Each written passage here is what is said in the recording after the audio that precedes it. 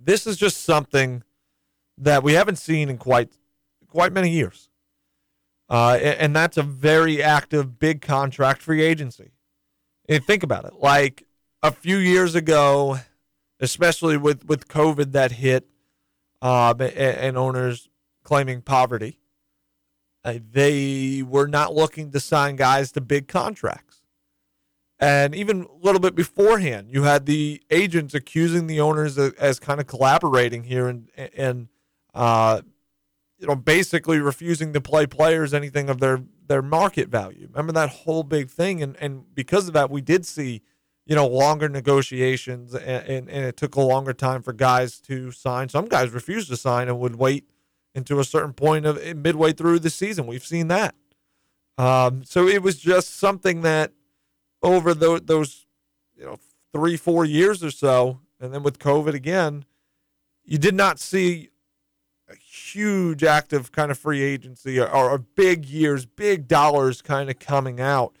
And now this year, I guess with the new CBA, everything back in full swing, this is the first time in a while we're seeing some monster contracts that are coming out. And again, you start with like an 11-year, $300 million contract that Trey Turner signed with the Phillies.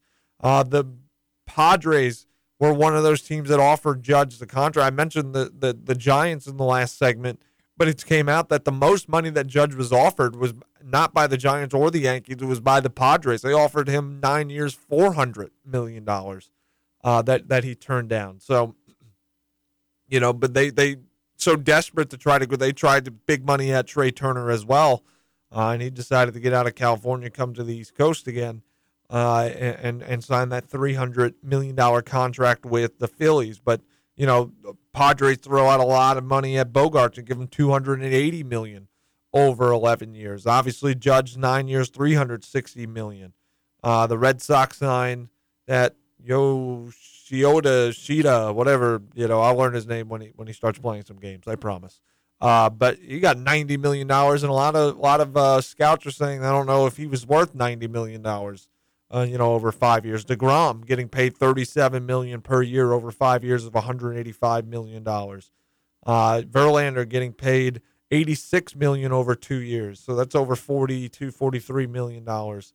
Some big contracts here. Montero with the Astros getting $34 million, and then Edwin Diaz getting $102 million over 5 years. We talked about that contract because that's kind of the Bobby Bonilla kind of deal where that's going to be stretched out over 2040 something. So it is a very active free agency. Some huge contracts for some of these big time free agent players. Contreras with the Cardinals, 5 years, $87 million. Bobby Abreu with the Astros, 3 years, $58 million. So it is something that we have not seen in quite some time. These 9-10-year type contracts, 11 years. I mean, two guys got 11 years on a contract.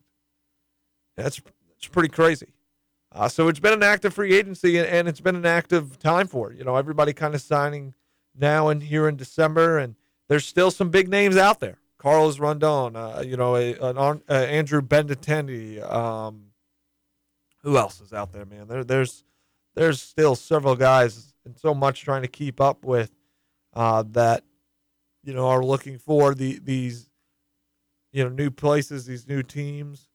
So there's still some guys out there on the market that can be signed. I know the Mets brought Brandon Nimmo back, so he was somebody that was mentioned. He got an 8-year deal too, if I'm not mistaken. So some big years, big dollar sign contracts that we have not seen in a while.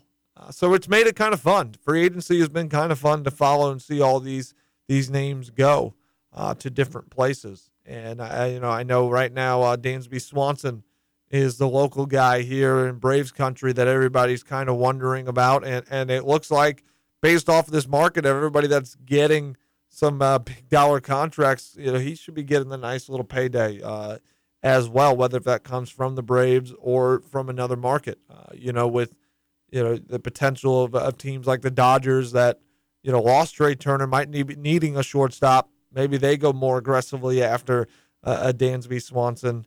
I still feel my guts telling me that he'll is probably going to remain a Brave. I have a lot of trust in Anthopoulos and think he is an outstanding GM, and I think he gets back Dansby Swanson. I know a lot of Brave fans I talked to are a little worried about that, and kind of want them to get a little active here in the free agency. But I mean, that there's big dollars coming out, and guys because of that can kind of fish around and see where the best deal is for them. So it kind of feels like an old free agency that I was used to.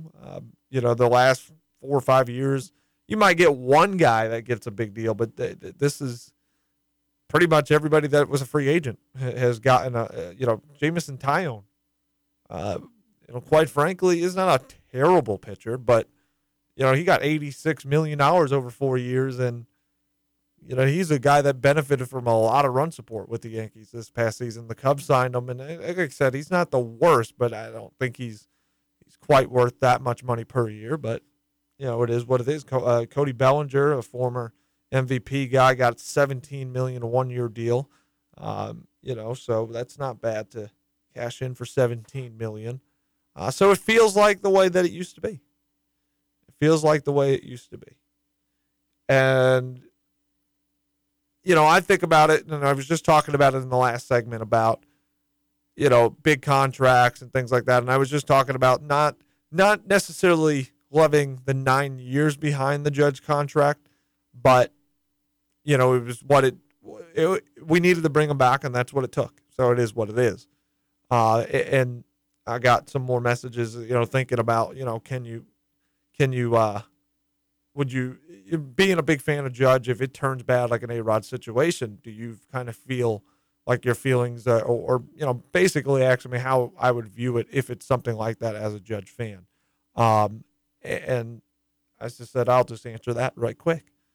If it does turn into an ugly situation kind of towards the end where he's just not producing like a $40 million man should, which probably is going to happen as he hits that 37, 38-year-old mark, at the end of the day, the person that I'm going to blame here for it is, again, it is what it is. It is what took place to get done. That's what we needed to do to bring him back. But the person I put the blame on is Brian Cashman, because he could have taken a page out of the Anthopoulos playbook here and locked up Judge years ago.